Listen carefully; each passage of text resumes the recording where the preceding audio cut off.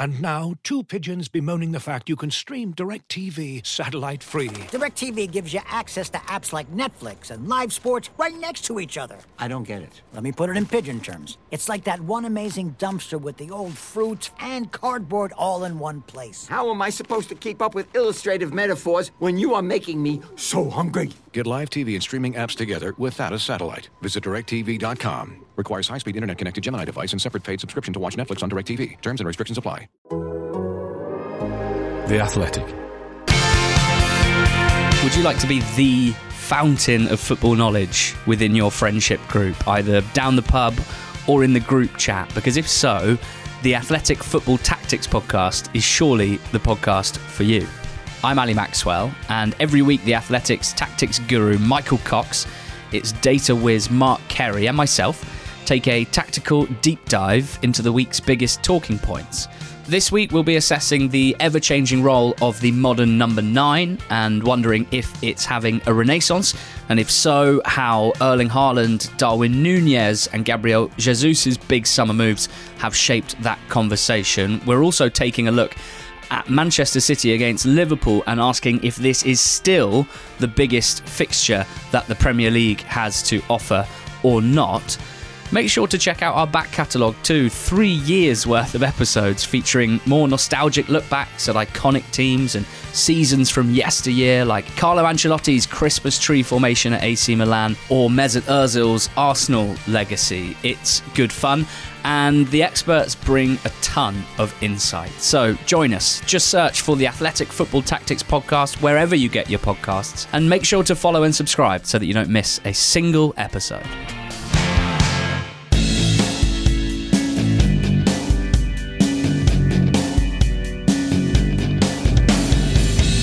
Welcome to this week's Why Always Us. This is your Manchester City podcast from The Athletic. I'm David Mooney. Sam Lee and Paul Bias are with me. Hi, Sam. Hello. Hi, Paul. Hello, guys. How are you doing both? Are you both well? Yeah, good. I'm in Copenhagen. Very nice. Yeah. And you made me got up quite early for my standards, but I'm not going to complain anymore. So could have been worse, though, Paul, because he is an hour ahead of us. So yeah, it could have been worse. Yeah, that's exactly. My initial suggestion was an hour even earlier than this. So. Yeah. I mean, I had to play my hand somehow. You delayed me. Later. Yeah, you got to take the wins where you can get them, mate. You got to take the wins where you can get them. You can read everything on City and more in The Athletic right now for £1 a month for 6 months. Just go to theathletic.com/Man City pod to sign up. You'll get these podcasts without the ads as well. So go and sign up at theathletic.com/Man City pod. If you do that, then you can read Paul's piece this week on Erling Haaland. It's hard not to keep singing his praises, talking about how quickly he's settling in, talking about how easy he's finding it to score at the moment, talking about his sense of where to be. Paul, you get into all of that and kind of how he's settling in this piece, don't you? Yeah. It's a bit of, because of course, like Haaland has been, like the adaptation to Man City has been so smooth that basically the rest of Europe is just like wondering when they could potentially lure him out from Manchester. And yeah, just the article, of course, like there's of course like the bit of info on the release clause and how it works out and pans out, but there is also like, I guess, a nice bit on why Haaland is happy in Manchester and how it happened, basically. What's he doing here, why he feels right in the dressing room, which I think is key. And it's something that Pep has been widely like spoken about in the press conference.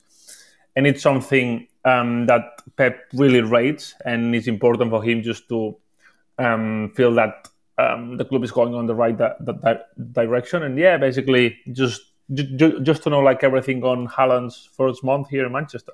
Yeah, Sam, he's. I mean, that thing about being in the right place at the right time. I don't think it's been more noticeable than this week. Basically, he keeps finding ways for the ball to land at his feet in the box, even after it's taken like double deflections. I don't really understand how it happens. Yeah, I'm trying to kind of put my finger on that for an article. Basically, the Copenhagen manager last week said just the way he goes there while the ball's travelling is kind of the special thing. But it is like a sixth sense, isn't it? It's an interesting debate, and again, it's one I have mentioned in articles, but it's one I want to dig deeper into because Guardiola said it a few times, I think, including in the last week, about how you just can't teach that. You know, he's just got it. When he said that the first time, Gary Lineker on Match of the Day after the Forest hat-trick, he was like, he directly addressed what Guardiola said. He was like, I think he can teach that. He was like, he goes, I would love to work with young strikers and tell them what to do, because I see strikers making wrong decisions all the time, and I'll tell them what runs to make. And he was like, it's a numbers game. If you make those runs often enough, you will get the goal. So it's interesting. And when I was in Norway earlier in the year, I asked both his coaches, not with this in mind, months down the line. I was just like, is it natural? And one was like, yeah. But the other one, it was a bit more thoughtful, like gave a lot of reasons why he didn't think it was. And it was all, maybe it was a bit of self-praise because it was about coaching and repetitive movements and actions and stuff. But it is interesting. And I think there has been an improvement in what he does in the area, even like since he joined Dortmund as well. So he is always kind of evolving and improving. But yeah, that ability to be there, just to be there in the right place. The 2 goals last week against Copenhagen were the example, weren't they? Like, yeah, I took my partner. How was he there for them? Yeah, I took my partner to the Copenhagen game, and it was after the second one where I think the second one, the goalkeeper spilled it to him, didn't he? Yeah. And Haaland was just there to put it in. And my partner just said to me, "How does he know? How does he know that that's where it's going to be?" And it is almost percentages, because if you follow in enough times, you get the tap in. But it's not even that. It's the times when a low cross into the box takes 2 flicks on its way through and then still lands at his feet. I don't understand how it happens. Yeah, and I think I think this point is like really well raised, because that's what fascinates Pep in terms of he's the guy that tries to tell his players what is going to happen.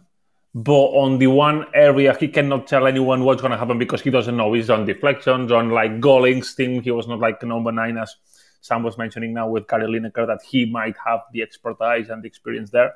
And that's what basically fascinates Pep. Pep is a guy that wants to calculate everything, and Haaland calculates something incalculable by himself.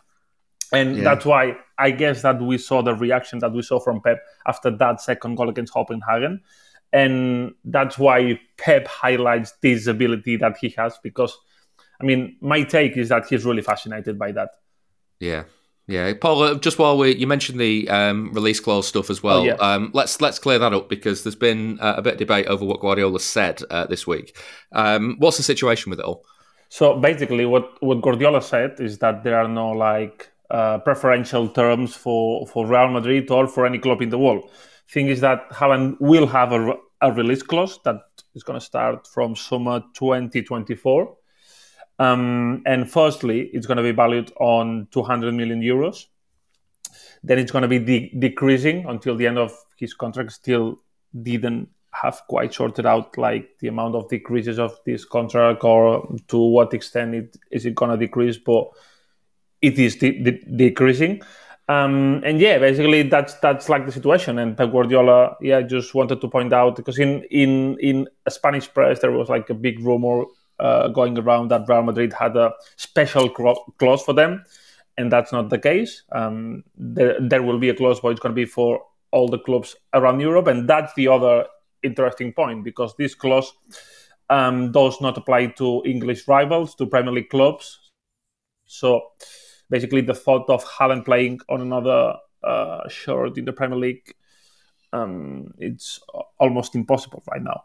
Yeah, I wouldn't have seen how that transfer would happen anyway, whether or not even if the clause was open to Premier League clubs. I don't know. Maybe it's just my naivety, but I don't know. I don't know which Premier League club would be able to afford the package, because it's not just a case of pay the release clause, you get the player. You've then got everything else on top, haven't you? Yeah, that's it. Because of course there are going to be like agent fees. There's going to be an important salary in there. That it's going to be a massive operation, just for anyone that wants to be all in on it, basically. And like speaking to multiple sources, like in the industry that might know how these kind of transfers go, they like really point out that the team that is gonna really want Haaland, it's not gonna be like an easy deal for them in terms of like. Yeah, it's not going to be like a touch and go. It's going to be like we're going to have to talk. We're going to have to know all the conditions. We're going to have to speak about them, see how we have to pay all the clauses, or just manage to know all the bonuses. So basically, and I think in the same way, I mean, I don't know if that piece is going to be read like for many fans as, Haaland could potentially leave City. But I think that basically just put into paper, I think that we've discussed that here on that podcast in the past, but it just put into paper what City has been doing in the last 5-6 years in the transfer window. I mean, if Haaland or Bernardo Silva or anyone wants to leave, he can leave. Just bring a good offer on the table and we're going to listen to that offer. But at the same time, I think that no one can deny that the business that City did with Haaland, despite releases clause and a potential price to sell him, it's been so smart and it's been so good. Yeah, so kicks in from summer 2024, 200 million. I mean, that's the thing, isn't it, Sam? If you're gonna say bring us a good offer for Erling Haaland, 200 million seems quite about fair. Yeah, exactly. And as much as anything, you know, it's not like football manager. I'm sure this used to be the case on Football Manager, but you're just putting in a release clause for like ridiculous amounts. And to be fair, that's what they do in Spain, isn't it? Especially since. I guess it happened first after Figo. After Real Madrid actually paid 60 million euros for Figo, everyone went, shit, we better bump these numbers up. And then obviously they kind of got complacent with it. And then when PSG paid the numbers for Neymar, they're like, right, this can't happen again. Let's whack them up really high. But, you know, in this kind of negotiation, City could never turn around and say, okay, you want a release clause? How about £1 billion? That was never going to happen. So, 200 million euros. It's a big amount. Even if it decreases a bit, fine. But, like everything Paul said, it's a number that's set in stone. It's a high number. He's happy in Manchester now anyway. It's not necessarily worth thinking. It's information that's good to know, and it's excellent from Paul that we've finally been able to put a number on it. Everybody knows now. It's out in the open. There is a release clause. There's no one in R. It's done. Everybody knows it. But in terms of its relevance, like, are we going to be worrying about this in 6 months' time? No, it's not relevant now at all. So it's perfect. Like it's great that we know about it, but it's not something to worry about, as Paul says brilliantly. Yeah, and just kind of looking on how Haaland has settled in Manchester, Sam. There's a few little things that kind of indicate how things are going for him. Like in that he's got his favourite restaurant already, and you know he lives with other, like, near other City players, near the city centre, that sort of thing. All those sorts of ways of kind of integrating yourself into a new city. It seems like everything is bang on at the moment. Well, yeah, I mean it's kind of this otherworldly figure, isn't he? And he's the only player City have had in the Guardiola era that's like a bigger personality than Guardiola and a bigger attraction, because the whole thing has been about, you know, it's just about the team, isn't it? And kind of Guardiola's probably the most interesting individual, you know, for all the quality players they've got. You know, now there's loads of Haaland shirts been sold, and he's, you know, everyone's talking about him. Everybody that's not even a City fan like wants to watch him. You know, abroad everybody's talking about Haaland. You know, it's this big massive thing, and it's almost treated like, you know, before he came, certainly, and especially now that he actually is scoring loads of goals. But before he came, it was almost like, well, this guy is just going to be perfect. He's going to fit in perfectly. He's going to score 1 million goals, and City are going to win everything ever. And look, that still may be the case. But what he had to do was remember that he is just a 22-year-old lad who wants to improve, needs to improve, like is determined to improve. And as much as he's got these mad numbers, and as much as he is a bit of a mad character, like he is a strange fella, and he is kind of ungainly on the pitch. You know that video the City put on their social media of like the Ederson long kick late in the game to the halfway line. He kind of slid to get it. Like if he wasn't scoring loads of goals, people would be like, "Why is this? What guy are you doing?" Yeah. But because it's this whole kind of brand and cult of Haaland or whatever, everything is fine. But you do kind of consider him this kind of alien. But then when you speak to his teammates about him, it's like he's just a normal person. Like he's just like, they're not saying stop asking us, but it's like, I know this is how he looks and everything is mad, but he is just a normal guy. Like he's just motivated to win. He's motivated to improve. You can tell by his interviews that he doesn't think too much about what should happen, what could happen. He just focuses on what he needs to do. He doesn't think about like, oh, am I going to score 2 or 3 or 4 today? Just what he needs to do. His preparation's great. And he's like, and again, City couldn't be as good as they have been and as consistent as they have been over the last few years without all the players being like that. Yeah. So, he just kind of fits in, and he is like a normal guy. I suppose it sounds a bit like a Marvel thing, but he is like a normal guy with like superpowers. Yeah, powers. You know what I mean? Yeah, it's like it is a bit like that. It is a bit like that. Yeah, Clark Kent without the glasses. He took the physio on international duty with him, Paul, which is that's a kind of an odd development, but it does show the relationship that he's getting with the City staff. Yeah. I mean, I think it's not the first time that a City physio travels with a player to or an international break, or just to be close to him for some treatment. But yeah, I think something that City has been really aware of is, and I think it's something that goes back to the day that when they signed Pep, one of the biggest concerns that Pep had at Bayern Munich was his medical staff. He had seasons with loads of injuries at Bayern. It's been well documented in Martí Perarnau's book that his relationship with Bayern's doctor wasn't probably the best one or the most fluid one.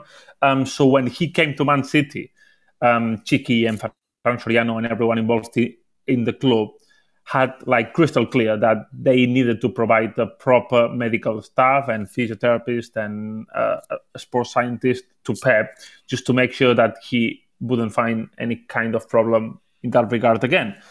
And I think that it has paid off, not just because of the injury record, but just with examples that you see with Haaland right now. They have a so involved team of doctors and physios that they can get that. They can get physios to reach that relationship with players.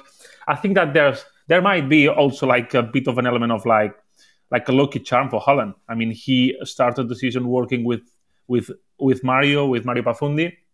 And why not continue with him and just being close to him if things has panned out just in the way that they've done. But yeah, I think it's something that also highlights the work that City has been doing on the long term for the last 5-6 years. Yeah, and just on the pitch, Sam, just before we move on to a little bit more of the football talk, the relationship that he's getting, especially with Foden and De Bruyne, looks like it's ever improving. I mean, you mentioned about early in the season, City were trying to play too quickly to him. Has that changed now, do you think? Yeah, it suddenly dawned on me before the Southampton game on Saturday. I was like, oh, do you remember that? Because it just hasn't happened, has it? I always go back to that Crystal Palace game as kind of an example of what Guardiola was saying about, Messi could kind of score the goals by himself, but, Haaland needs the help from the team. And that's fine. That's absolutely normal. Haaland, I mean, we've seen him take people on and do dribbles, but he's not going to pick up the ball on halfway line on the right wing and dribble in field and put it in the top corner like Messi can. And that's fine. It's just a statement of fact. And that Crystal Palace game was a great example of that, because they were rushing so much in that first half to try and get the ball to him. Walker was in that kind of inside position, having to play really progressive line-breaking passes, which he couldn't do on the day. And, I'm dubious about whether he can do it generally. And then after half-time, they stopped doing that. And, they started feeding him. They were more patient. They started feeding him properly. And he scored a hat-trick. And then I was like, oh, that playing to him too quickly, which I thought they did at Villa as well in that 1-1 draw. They just haven't done that at all, haven't they? Have they? There's been no aimless long ball from Rodri, Cancelo, Walker, whoever's been playing fullback looking for that space in behind for him to run into. Yeah, which there have been in some of the first games. That just stopped. It's not like, after that Villa game, where let's say there were 6, the next game there was 2, and then there was 1. It's just stopped. It's just stopped altogether. So it's just interesting the kind of phases that the City team is going through already this season. With Guardiola saying, well, he didn't say that. He kind of disputed that was so big a thing. But I think if you did look at those games, you would see that it was happening. And then we've seen recently, after the derby, when obviously scored 6 goals, played really well, especially in the first half. And he was important players are doing the simple things wrong, just giving the ball away in the build-up. And then when I asked him about it the other week, he was like, yeah, you just got to pass to players in the blue shirt, not to players in a red shirt, and we've not been doing that. But again, that maybe it was just one game, but he kind of suggested it was a general thing. But against Southampton, they didn't really have those problems, and in fact, Southampton were pressing quite high with 4 players, and City just kind of manoeuvred around it very well. So again, It'll be interesting as the games go on, especially at Anfield on Sunday, how that does go. But again, that's one of those things where maybe that's just nipped in the bud, as it's barely just begun. Another day is here, and you're ready for it. What to wear? Check. Breakfast, lunch, and dinner? Check. Planning for what's next and how to save for it?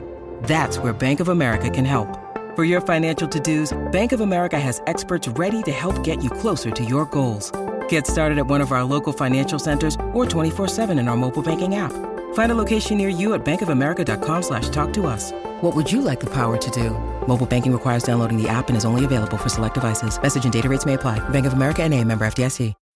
When you need mealtime inspiration, it's worth shopping Kroger, where you'll find over 30,000 mouth-watering choices that excite your inner foodie. And no matter what tasty choice you make, you'll enjoy our everyday low prices, plus extra ways to save, like digital coupons worth over $600 each week. You can also save up to $1 off per gallon at the pump with fuel points. More savings and more inspiring flavors make shopping Kroger worth it every time. Kroger, fresh for everyone. Fuel restrictions apply. Well, let's have a listen to what Guardiola said, Sam, because as you said, you asked him about the what simple things City can improve. This is what he said. The most difficult thing in football is do the easy things. And the easy things, we are not doing in some departments not really well. So we are alone, the simple passes, and we lost it.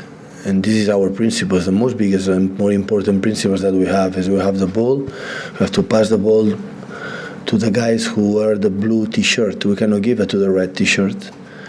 And I'm not saying in the final third in a situation you have to dribble one or two, lose the ball. I'm not talking about that. I'm talking that you are simply just pass the ball. And lately we are not doing good.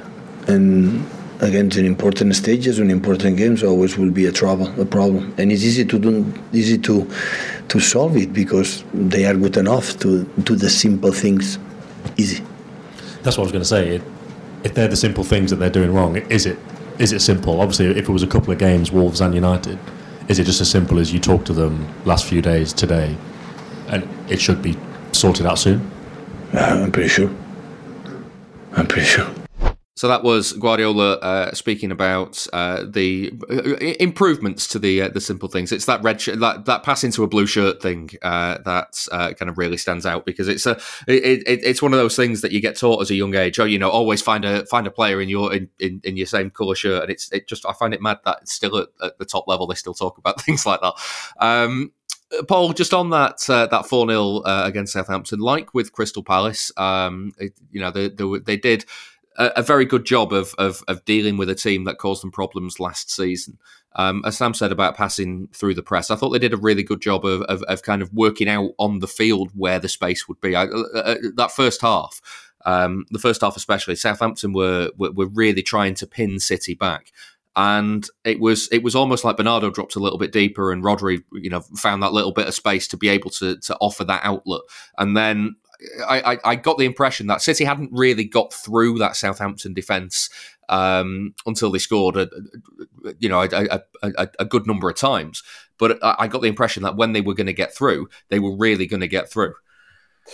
Yeah, I think that probably and it's kind of a normal thing regarding the number of games that they've played over the last week. But yeah, probably City weren't as brilliant as they were on the Manchester derby, that they were really good. But I think that you can see how mature the team is. I mean, they just know, I think that they really know how to read all the spaces where they have to position themselves. I think that Bernardo Silva has evolved to a player so clever tactically that he can play as a false nine, he can play as a winger, or he can play as Rodri, next to Rodri. And he just stacks just to the space or to the position that the team really needs at any certain point. And when that happens, when all the players, not just Bernardo, but Kevin, but everyone, knows which spaces you have to fulfill and which spaces you have to attack, I mean, it's so difficult for any team in the world just to stop them. And I think that this was the case against Southampton. Or rather than a brilliant, powerful display, it was like a mature team that know how to do things basically, and they just know how to play under Pep Guardiola, and they just do it by heart at this point. Yeah, there was a couple of moments especially in the first half, Sam, because Cancelo was on my side of the pitch in the first half, where they passed it into Cancelo, and Southampton kind of they tried to get three bodies around him to cut off any forward pass and show him just one pass, which was either back to Ederson or back to Nathan Ake. And the number of times where City played it to him, knowing that was going to happen, in order for him to accept the pressure and then knock it back and kind of switch it to the side really quickly. It's not a new concept, but it's almost like you take that performance that they put in against Southampton last season, where they kept trying to find Rodri, and they just couldn't. The build up just couldn't work. Is this Guardiola doing something different, or is it the team finding a way on the pitch? Do you know what I mean? Where like the team themselves have come up with the solution to what the pressure or what Southampton were doing. Yeah, but I mean, I kind of find another angle of this, and people were talking about, Haaland will be the difference because Southampton got 2 draws against City. Like Southampton are much worse now. Yeah, there's part of that as well. Southampton are just worse, and also they got 2 draws last season, and they were very difficult. And if they played like that again with the same kind of quality in the team or vibe around the team or whatever, then it may have been difficult. But results change from one season to another, and to be honest, I wish I had another one, but I'm sure the season before, Leeds, City dropped points against Leeds both times in that pandemic season, and then they beat them 7-0 last year. It just happens, doesn't it? Yeah, things change. But yeah, I mean, City, they always are finding ways, aren't they? They always are coming up with solutions, and the other one of those things that Haaland said in the interview, which a million of Guardiola's players have said, is, he tells us what to do on the Friday, and then on the Saturday it happens on the pitch, and I'm amazed, kind of thing. That's just analysis and, knowing what to look for. Because, me and you could watch 5 games of Southampton and go, all right, well, what the fuck? What are we doing? What are we going to do? But Guardiola and his analysts watch 5 games and go, okay, right, well, we're doing this. And he said last week, Guardiola, he goes, it doesn't always work, but, often it does. But they make loads of different changes in games that we don't really notice anyway. Copenhagen went to 5 at the back last week at half time, and they had to change how they were doing things. And, that's kind of the benefit. So when you talk about, I suppose it doesn't really matter. Or maybe it does. But when you look at derby results and why they've been so one-sided, obviously the one recently and the 2 last season in particular, and even before, why there's been such a gulf, and it hasn't always worked on the pitch. But Guardiola's been there for so long now. The players largely have been there for so long, or even the new ones, they kind of get it. They, if the team defends in a different way to what they were expecting, Guardiola obviously spots it straight away, and his assistants do too. And the players are clever enough to implement any changes they need to make. They might realise the changes themselves. If they're told them, they'll take it on board. They're able to do that. And obviously, in terms of derbies and whoever it is, other teams, they obviously don't have a manager like that. They don't have the quality like that. And also they don't have the time together. So that's why City can find these solutions from one game to the next, or even from one half to the next, or, 10 minutes, from one 10-minute portion of the game to the next, because they've just got all these tools to do it. Yeah. Let's talk a bit more about Manuel Akanji, because Guardiola was glowing about him after the game on Saturday. He was asked in the post-match press conference if he knew that Akanji could play at right back. This is what he said. I thought there are the players that you have to explain 10 times the things. There are players to train 10 times what you are thinking or what you want to do. And this guy, we need just one training session just to say things, and he got it. The movement has to do the fullback in our high pressing, didn't train it once, and he did it perfectly. With the ball, he's a magnificent player. Our build-up should be today with 3 in the back, and that's why in the position normally play Kyle or John, we thought could do it. Have a little bit scary because we didn't prove it before. The movement had to go up the pitch to make pressing come back, defend the crosses in the far post. He didn't miss one, so he was absolutely perfect. And the proof again, intelligent persons and people always pay off worthy, so they are really, really good. Manu it was a huge impact since we arrived. So the club make an incredible signing with him, but real one. And we are very pleased, all of us. I was going to ask you about Akanji, Pep, because obviously there's been so much attention on Haaland this summer, and Akanji's played a very important role, I guess, because of all the injuries you've had. Has he surprised you how quickly he settled? Yeah. And why do you think other teams maybe didn't have a look at him? Because he wasn't a huge amount of money behind modern standards, was he? Listen, in terms of signed players or don't sign players, all of us will make a good things and a bad things. So you never know. It was this opportunity when I realized that Jaime didn't know. Unfortunately, Jaime was playing 90 minutes last day, was brilliant, but Nathan and John, sometimes they are not consistent to play every 3 days, and I said, for this season we need a striker, and a central defender, and we were lucky to have him. So he's very pleased that all highlights is from Erling. So he's perfect at home with the family. We study the mathematics and these kind of things, and yeah, I'm very pleased because now we discover today when we need 3 in the back playing right. Wow, with the absent from Kyle for a long time, and John, I don't know, will be back, have this chance, to play right back in that position. That kid can go there. It's so important for us. We have another weapon in the set pieces, in the long balls. How aggressive he is with the ball, having Carroll composer. All the packages, it's perfect. I'm going to say, because a lot of players do tend to take a bit of time to settle here sometimes because of the way you play. But I want to say, when you are in Delhi, of course I didn't know him, but you realize immediately with the guy, with Carlos, with set pieces, he said to me, it's just to tell it once, he knows it. The movement, defensively, offensively, he trained, pay attention, and he executed perfectly. And this is a gift for the manager. It's a gift. A part of it is an excellent person. So that was Guardiola speaking after the game against Southampton. Sam, you also spoke to Akanji in the mix zone after the Southampton game. There were other reporters in this as well, but I've cut all their questions out. So it sounds like you're interviewing him, but there were other people there. This is what he said when asked if he was expected to settle in so quickly. That's what my expectations are to myself. That's why I came here. And my goal is to play in every game. In the end, it's the coach's decision. I try to make it as hard as possible. But yeah, that's the goal I set for myself. How did you find out about City's interest in the summer? Well, 2 months ago. Erling texted me, and then was with the agents. With my agent, they talk with the club and everything. But yeah, that's basically how it went. What did Erling say? He said that they just asked him about me.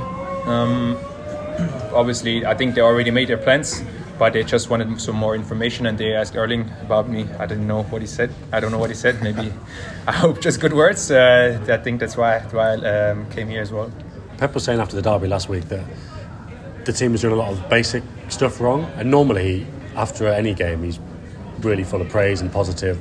But when he says stuff like that, is it different? I know you've not been here too long, but is training different after that? Does he work extra hard on the certain aspects that he talks to us about? And how was the week after the United game? Was he happy with you? Was he upset? How did it work? Yeah, he was happy with us that we won the game, but he's demanding a lot. He wants us to get better and better every day, and that's why he tells us also like the mistakes that we did, and we need to improve in that we have a game maybe like today that we don't concede a goal and we don't do the mistakes that we did against United. And yeah, that's what I think, especially me as a coach, that's what I want as a player. That's what I want from my coach, that he makes me better. And then we come in, we do the video sessions, we do stuff in training that we try to improve. And I think today worked really well. I know I said it's gone well, and you said you kind of expect that. But fans I've heard, already comparing you to like Vincent Kompany. Like, what do you say about that? Is that a nice thing? Is that something you welcome? Yeah, of course. I think Vincent Kompany at his times he was one of the best, he was the best defender in the Premier League, I think, and maybe the best in the world. And when I'm getting compared to a player like this, it's a big honor. But in the end, I'm trying to do my own thing. I'm not trying to copy Vincent Kompany. If they see me like this, it's okay. I'm happy with it. But yeah, in the end, I'm under the contract and I'm trying to do my thing. Who were the centre backs that you kind of looked up to when you were a younger player?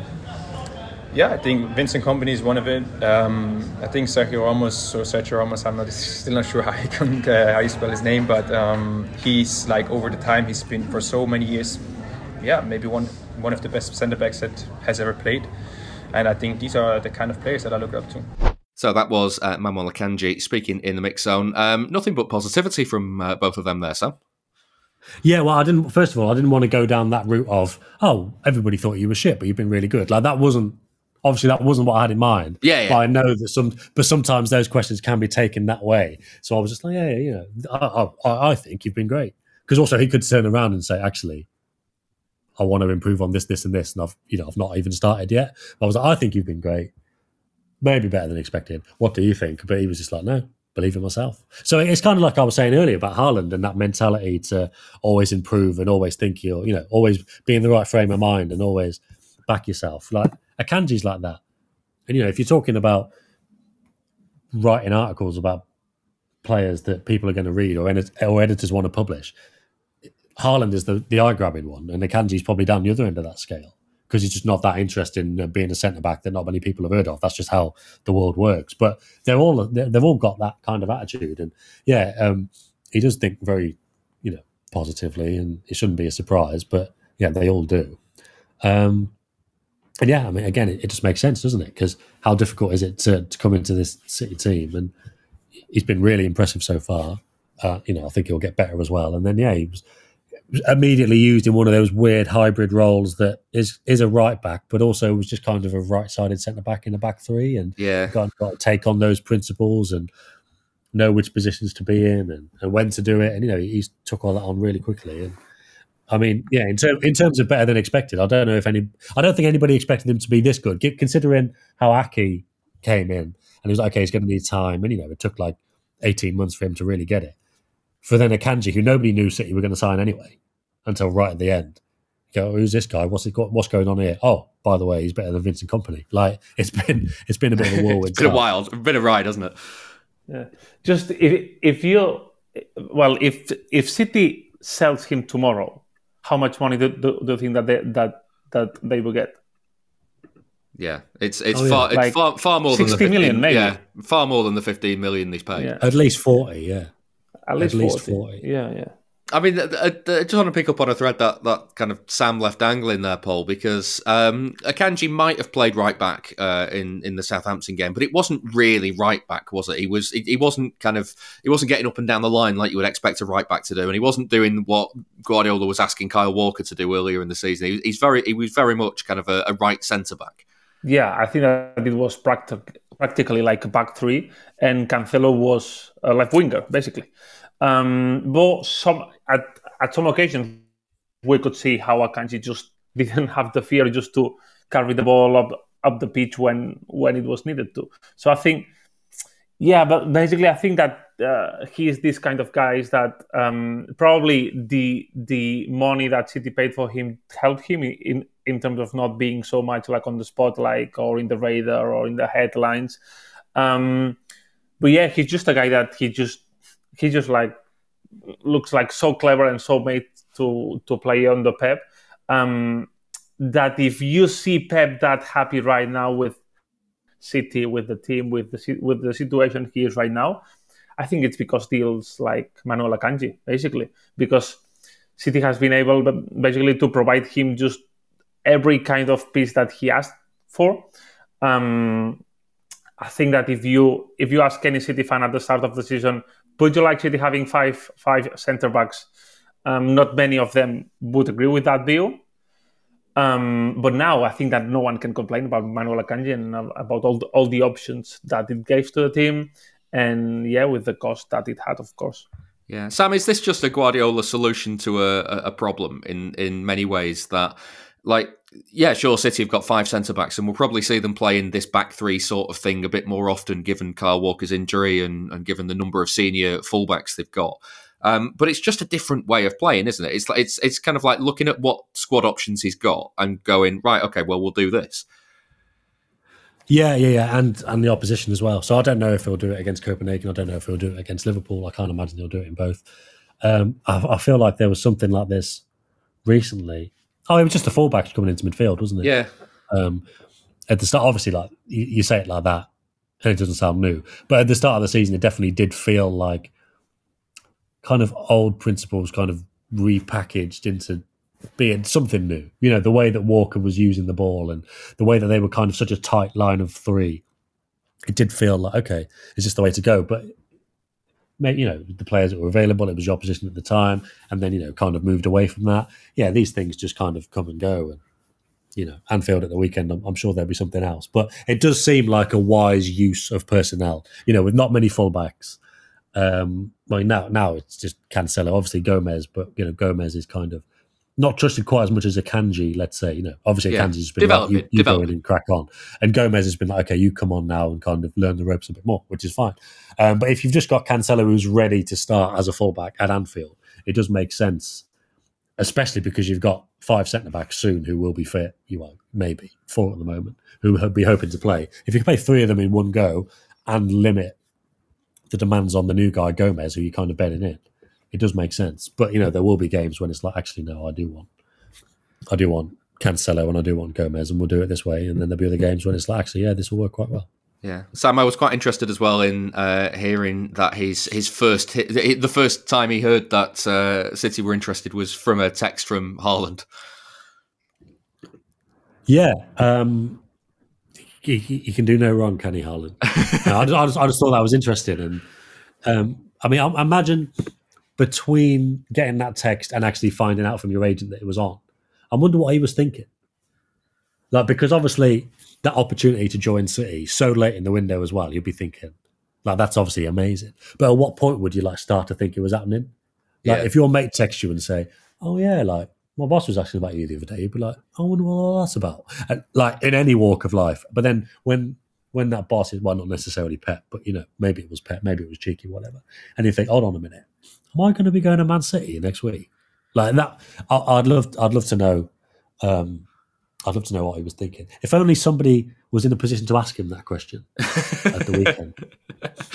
Yeah, if only. He seems like one of those good lads who will do the mix zone, unless he's got sick of us doing it 2 weeks in a row. And we've asked him about countdown and text messages. He maybe he's sick of it now, but yeah. We might be hearing a lot from him during the season.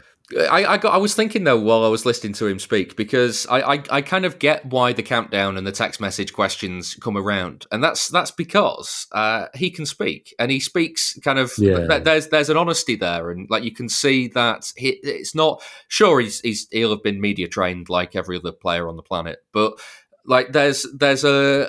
there's a way in which he speaks that is within the frames of the media training, but also offers something that isn't just the plain old, we played well today, we've got to keep working hard sort of thing. And that identity, Paul, he was when you listen to him speak, he wasn't fazed by the comparisons to Vincent Kompany. I mean, I made them on the show the other week.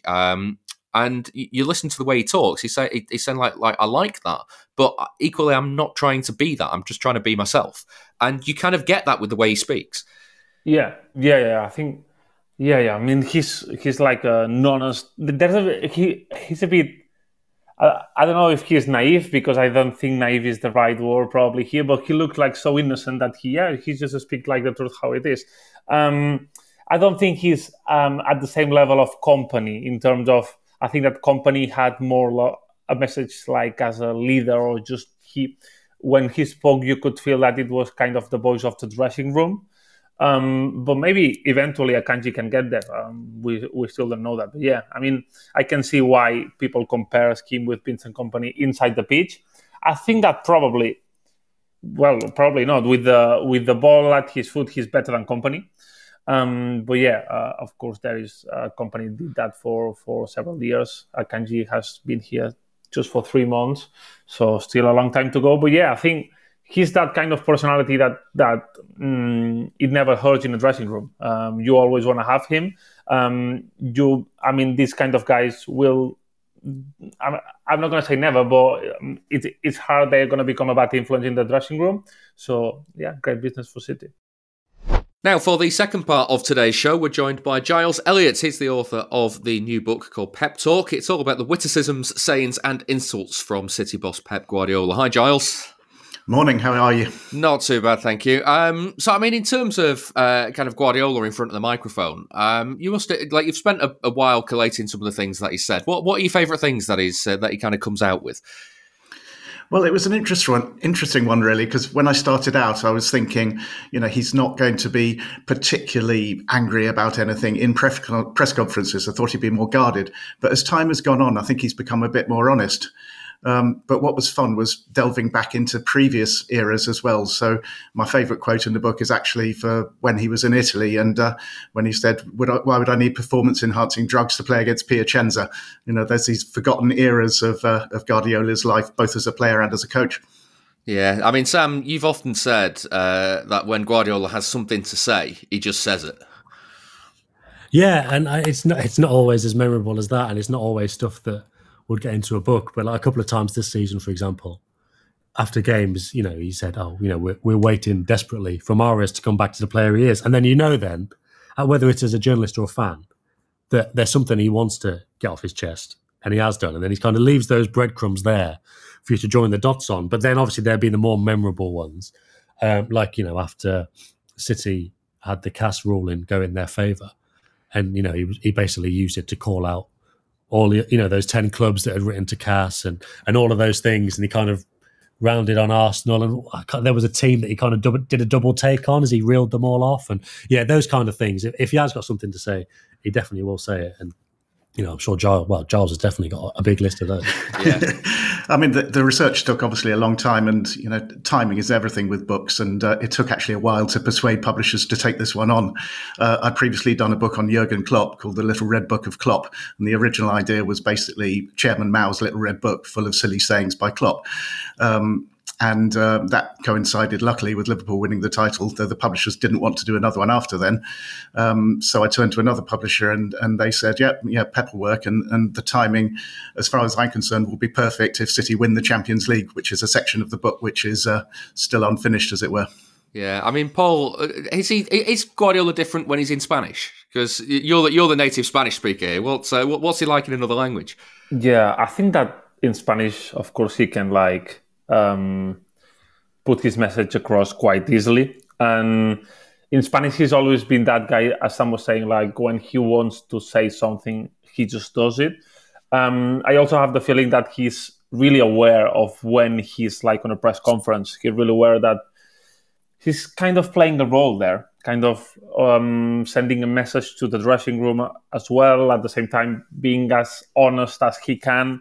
And in Spanish, I think that he might look like, he can find an escape route to anything, or he just can explain any kind of question in a words that are not going to be too bad for the team, but at the same time are going to be sharp enough to send the message that he wants to.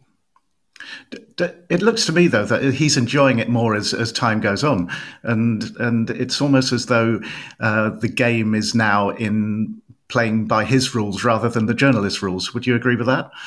You mean here in England? Because I'd say that here in England, yeah. Yeah, he's kind of tired of the amount of media interviews that he has to do, because of course Premier League and all the deals that the club and the league has closed. But I think that he's and that's obvious. He's more comfortable in an English perspective than in a Spanish perspective. Just any time that Spanish clubs came over the UK to play against City in the Champions League, it's been a messy press conference. So I think that he finds it more comfortable like in England. But at the same time, I'd say that I can feel that he's tired by the amount of things that he has to do. But I mean, but he knows he has to do it. Yeah. That's how the business is just set up right now. Yeah, Giles, I'm interested in it's not always what he says, though, is it? It's always it's sometimes the way he says it. Yes, there's, as I said, a bit of a subtext to things. And what I found most interesting is the shorter quotes. So when he goes off on a rant or tries to explain something, he can be slightly repetitive, but if you actually edit it down to the smaller things, and there's one quote in the section called Tactics where he says, "Ideas belong to everyone, and I've stolen as many as I could." And that's a very odd thing to say for someone who basically set himself up as not as a bit of a genius. He'd never call himself that, but I think there's an element in his personality that he knows how good he is. Yeah, he himself. I mean, the number of times where the trope is that Guardiola overthinks things all the time. We've spent hours and hours on this podcast explaining some of the decisions that he's made. But you're right, isn't it? There's a modesty there, isn't there? There is a modesty, I think, and he knows that he is not as big as football and the history of football. And he keeps going on about City, saying, they're not as big as a club as United and Liverpool and even Arsenal. But, there's a tongue in a cheek there, isn't there? And I found it interesting coming as a non-City fan, though I've always had a bit of a soft spot, especially for the way City came back from dropping down the leagues. I should explain I'm a Wimbledon fan, so I know all about that. I've got to like him more and more as the process has gone on, which has been part of the enjoyment of putting the book together. Yeah, Sam, when you sit down in a press conference and you kind of ahead of the press conference and you're thinking, well, what are we going to chat to him about today? Like, there are types of question that he bites on, aren't there? There are things that he likes talking about and things that are just not going to get a good reaction. Yeah, there are. I couldn't say I could really put my finger on it now. I mean, yesterday in the press conference before the Copenhagen game didn't go especially well. I asked him about because there was nothing particularly that jumped out. So on games like this, where it's obviously not a massive game, and even if City don't win, there's plenty of other chances to sort it because they're in such a good position, and they're so much better than the opposition as well. But it was after the first Champions League game when he said, Foden had been good, and he hadn't necessarily been good. So I said, right, you said that. Since then, I think he's played pretty well. What do you think? And then he answered about the team. He was, we've been good at this, we've been good at that. I think we have been better. And I was like, that is a very good answer. That's actually really interesting. But I did ask about Phil Foden. He didn't. But he didn't understand the first one. Didn't really understand the second one, which is unusual. Yeah, and then he just went. I went. It's about Foden. He was. I think he's been good. He was. Oh yeah, really good. And that was it. And I was like, right. so yesterday. So it doesn't matter how long you've been dealing with him and think you may have a handle on how to get answers. It doesn't always work. And yesterday was a fine example of that.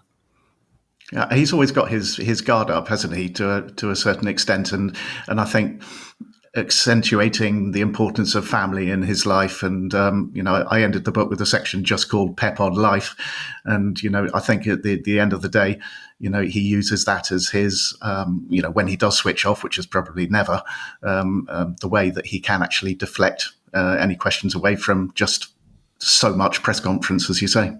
Paul, when it comes to kind of the way he's answering questions in press conferences, like there's always the opportunity that he can choose to not understand the question because he's not dealing in his first language. But also, is it hard sometimes to kind of get out of him what you need or what you want to hear from him?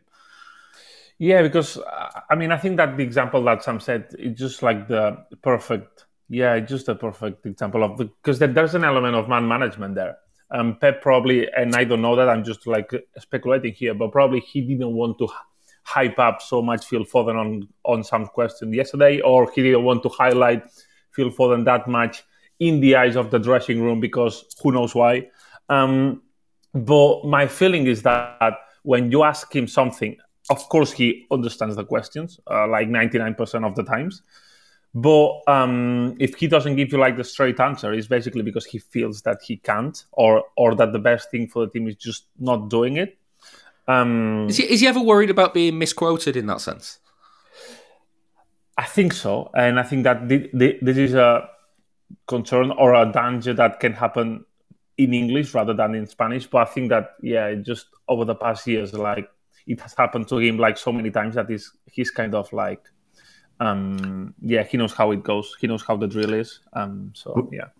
But one thing that happens when you're transcribing from press conferences, and I'm a former journalist myself, you realise that there's about 7 different versions that come out anyway. And when you're putting together, the definitive quote, especially as, I hope there'll be a Spanish version of the book, trying to find what he actually said in the right context is virtually impossible. So you have to get a bit editorial and just sort of say, well, that looks quite good as a quote to me. So I'll hold my hands up and say that I've omitted the odd word here and then where it didn't make any sense. Yeah, Sam, I did it a bit earlier on, but I've quite nicely smoothed it out in the edit. He does this thing sometimes that I really like in press conferences, where you can tell how involved he is in it all, even if he doesn't like doing it. You can tell how involved he is by the times when he's gone, "Sorry, can you repeat the question because I was still thinking about the previous answer that I've given." Yeah, or sometimes, not too often, but the same kind of thing. The next journalist will start asking a question, and then he'll just think of something else that he was just talking about, and then he'll carry on straight away with that. But again, so the question I asked yesterday, he was then answering a question later on, and then he was talking about not the team as a whole. He was like, "That's why with this question over here," he goes, "Sometimes I don't think about individuals. I'm thinking more about how the team is functioning or whatever." So it was kind of reassuring in a way that he was like, for whatever reason, didn't seem to be in that mind frame to focus on that particular aspect. On any given day. Some days it could be completely different. Some days he'll be worried about an injury. Some days he'll be thinking more about how, when he said after the derby, the team aren't doing the simple things properly. Some days there'll be something else. But yeah, he can be so kind of in his head about certain things, and then he'll just carry on and drop things in, or the best one though that I just thought of then is a crossover with the sarcastic comments. I remember a couple of years ago when he said, I think quite innocently, maybe it wasn't innocently, maybe he's that good at throwing shade now that he can really throw it under the radar. But when he said like Bayern Munich and Juventus are the best, most solid teams around Europe for the last few years because they win the league all the time and that's what they want. And obviously everybody in Madrid hated that because they were like, well, we've won the Champions League loads. And I think, was it Scolari was the Real Madrid manager? And he hated that. And he made some comment. Then Guardiola was asked about it afterwards. And then he was really sarcastic about that. I'm sure Paul will remember exactly what he said.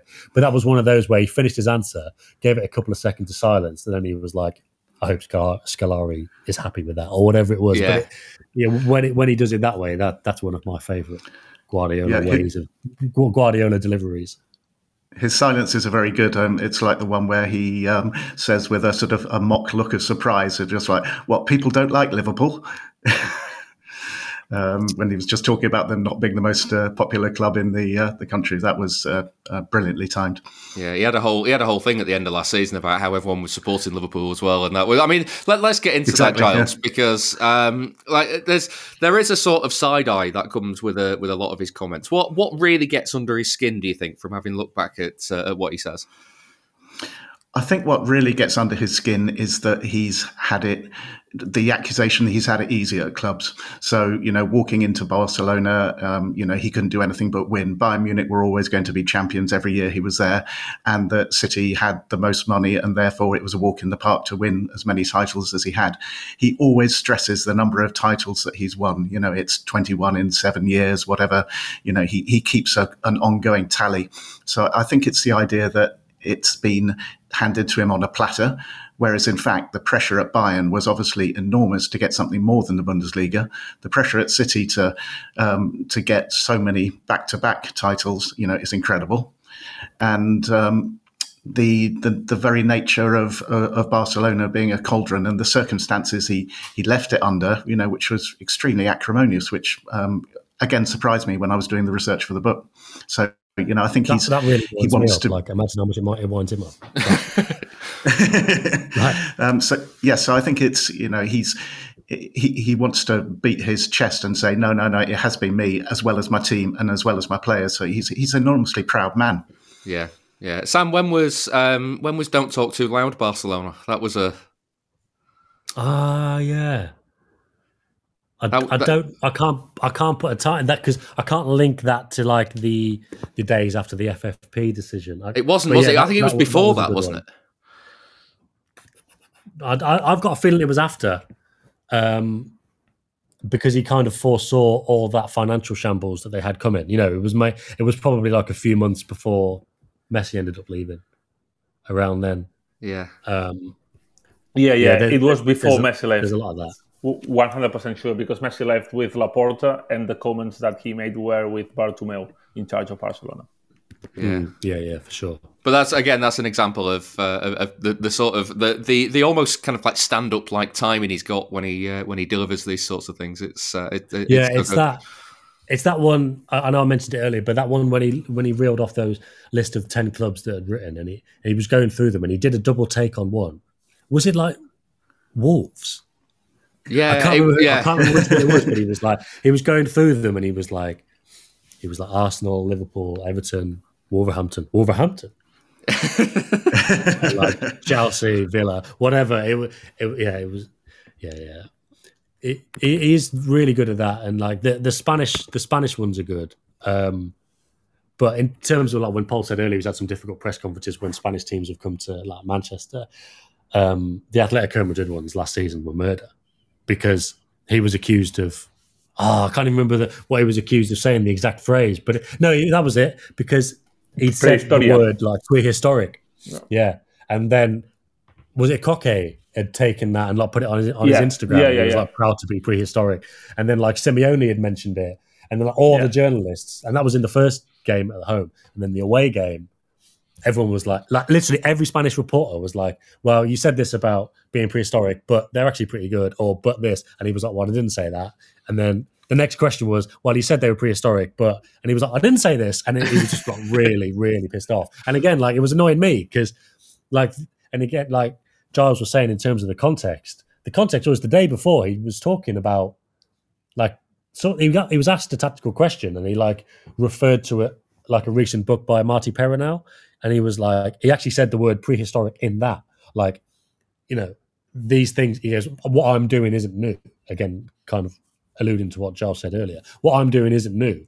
These things have been going on since like prehistoric times. And it was that word was kind of in his head. And then obviously after the game, when Atletico Madrid had defended with that kind of 5-5 formation, he was like, now forever in the prehistoric times, it's always going to be difficult to defend against that team, to attack against that setup. But yeah, he was kind of taken out of context. But again, you know, maybe he is that good at throwing shade that he does do it under the radar. But I would have honestly said, if I had to guess, there was no way he meant it that way. But then he just had to like, every question was, oh, you said this. He's like, I didn't.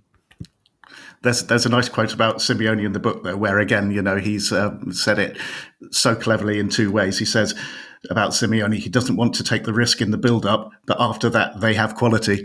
So, you know, it's a nice little barb thrown in there, first of all. And then he ends it by saying, I'm not going to talk 1 second about these stupid debates. So, you know, he can add fuel to the fire when he needs to. Yeah, he's always happy to, isn't he, Giles? Giles, thank you very much for joining us to talk about the book. When's it out for us? It's out next week, 20th of October, at, I'd like to say all good bookshops, but certainly online if nowhere else. Lovely stuff. Giles Elliott, thank you very much. Cheers, thank you. And that's the end of this week's Why Always Us, so thanks as well to Sam Lee. Thank you very much. And Paul Bias. Thank you very much, guys. Don't forget, you can sign up to The Athletic right now for £1 a month for 6 months. Just use the code ManCityPod. The Athletic.